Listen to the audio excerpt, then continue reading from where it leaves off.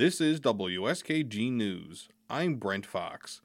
Advocates for new criminal justice reforms held rallies across New York State last week.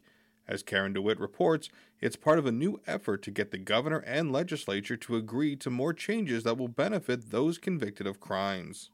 Clean slate! Can't wait! Clean slate! Can't wait! The Clean Slate Act would seal old conviction records for certain crimes. Advocates say New Yorkers with criminal convictions who've served their time could more easily obtain jobs, housing, and educational opportunities to help remake their lives. Under the bill, the records would be automatically sealed after 3 years for misdemeanor convictions and 7 years for felonies, as long as the person has completed their sentence and is not on parole or has been convicted of any new crimes. Some businesses are also backing the measure, including Verizon, Microsoft, and J.P. Morgan Chase.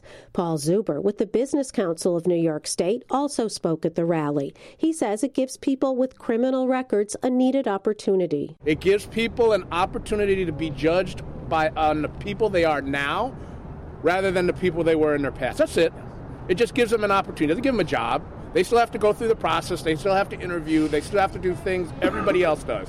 But what is happening with this legislation is they're going to be judged on the person they are now. Zuber says the Business Council helped write the bill, and it includes safeguards for employers. Any job that requires fingerprinting as a condition of employment is excluded from the proposal. Zuber says it could even help bring down the crime rate. There's a lot of talk about crime in this country. Well, what are we doing when we're not giving people jobs? What are we doing when we're constantly tagging individuals as who they were in their past rather than who they are now?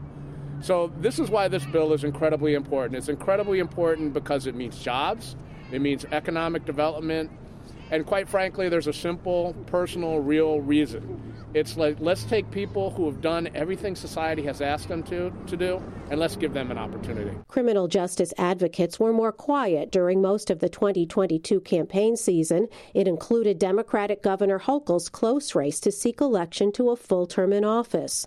Republicans highlighted New York's increased rate of violent crime and linked it to a major criminal justice reform approved by Democrats in 2019, bail reform.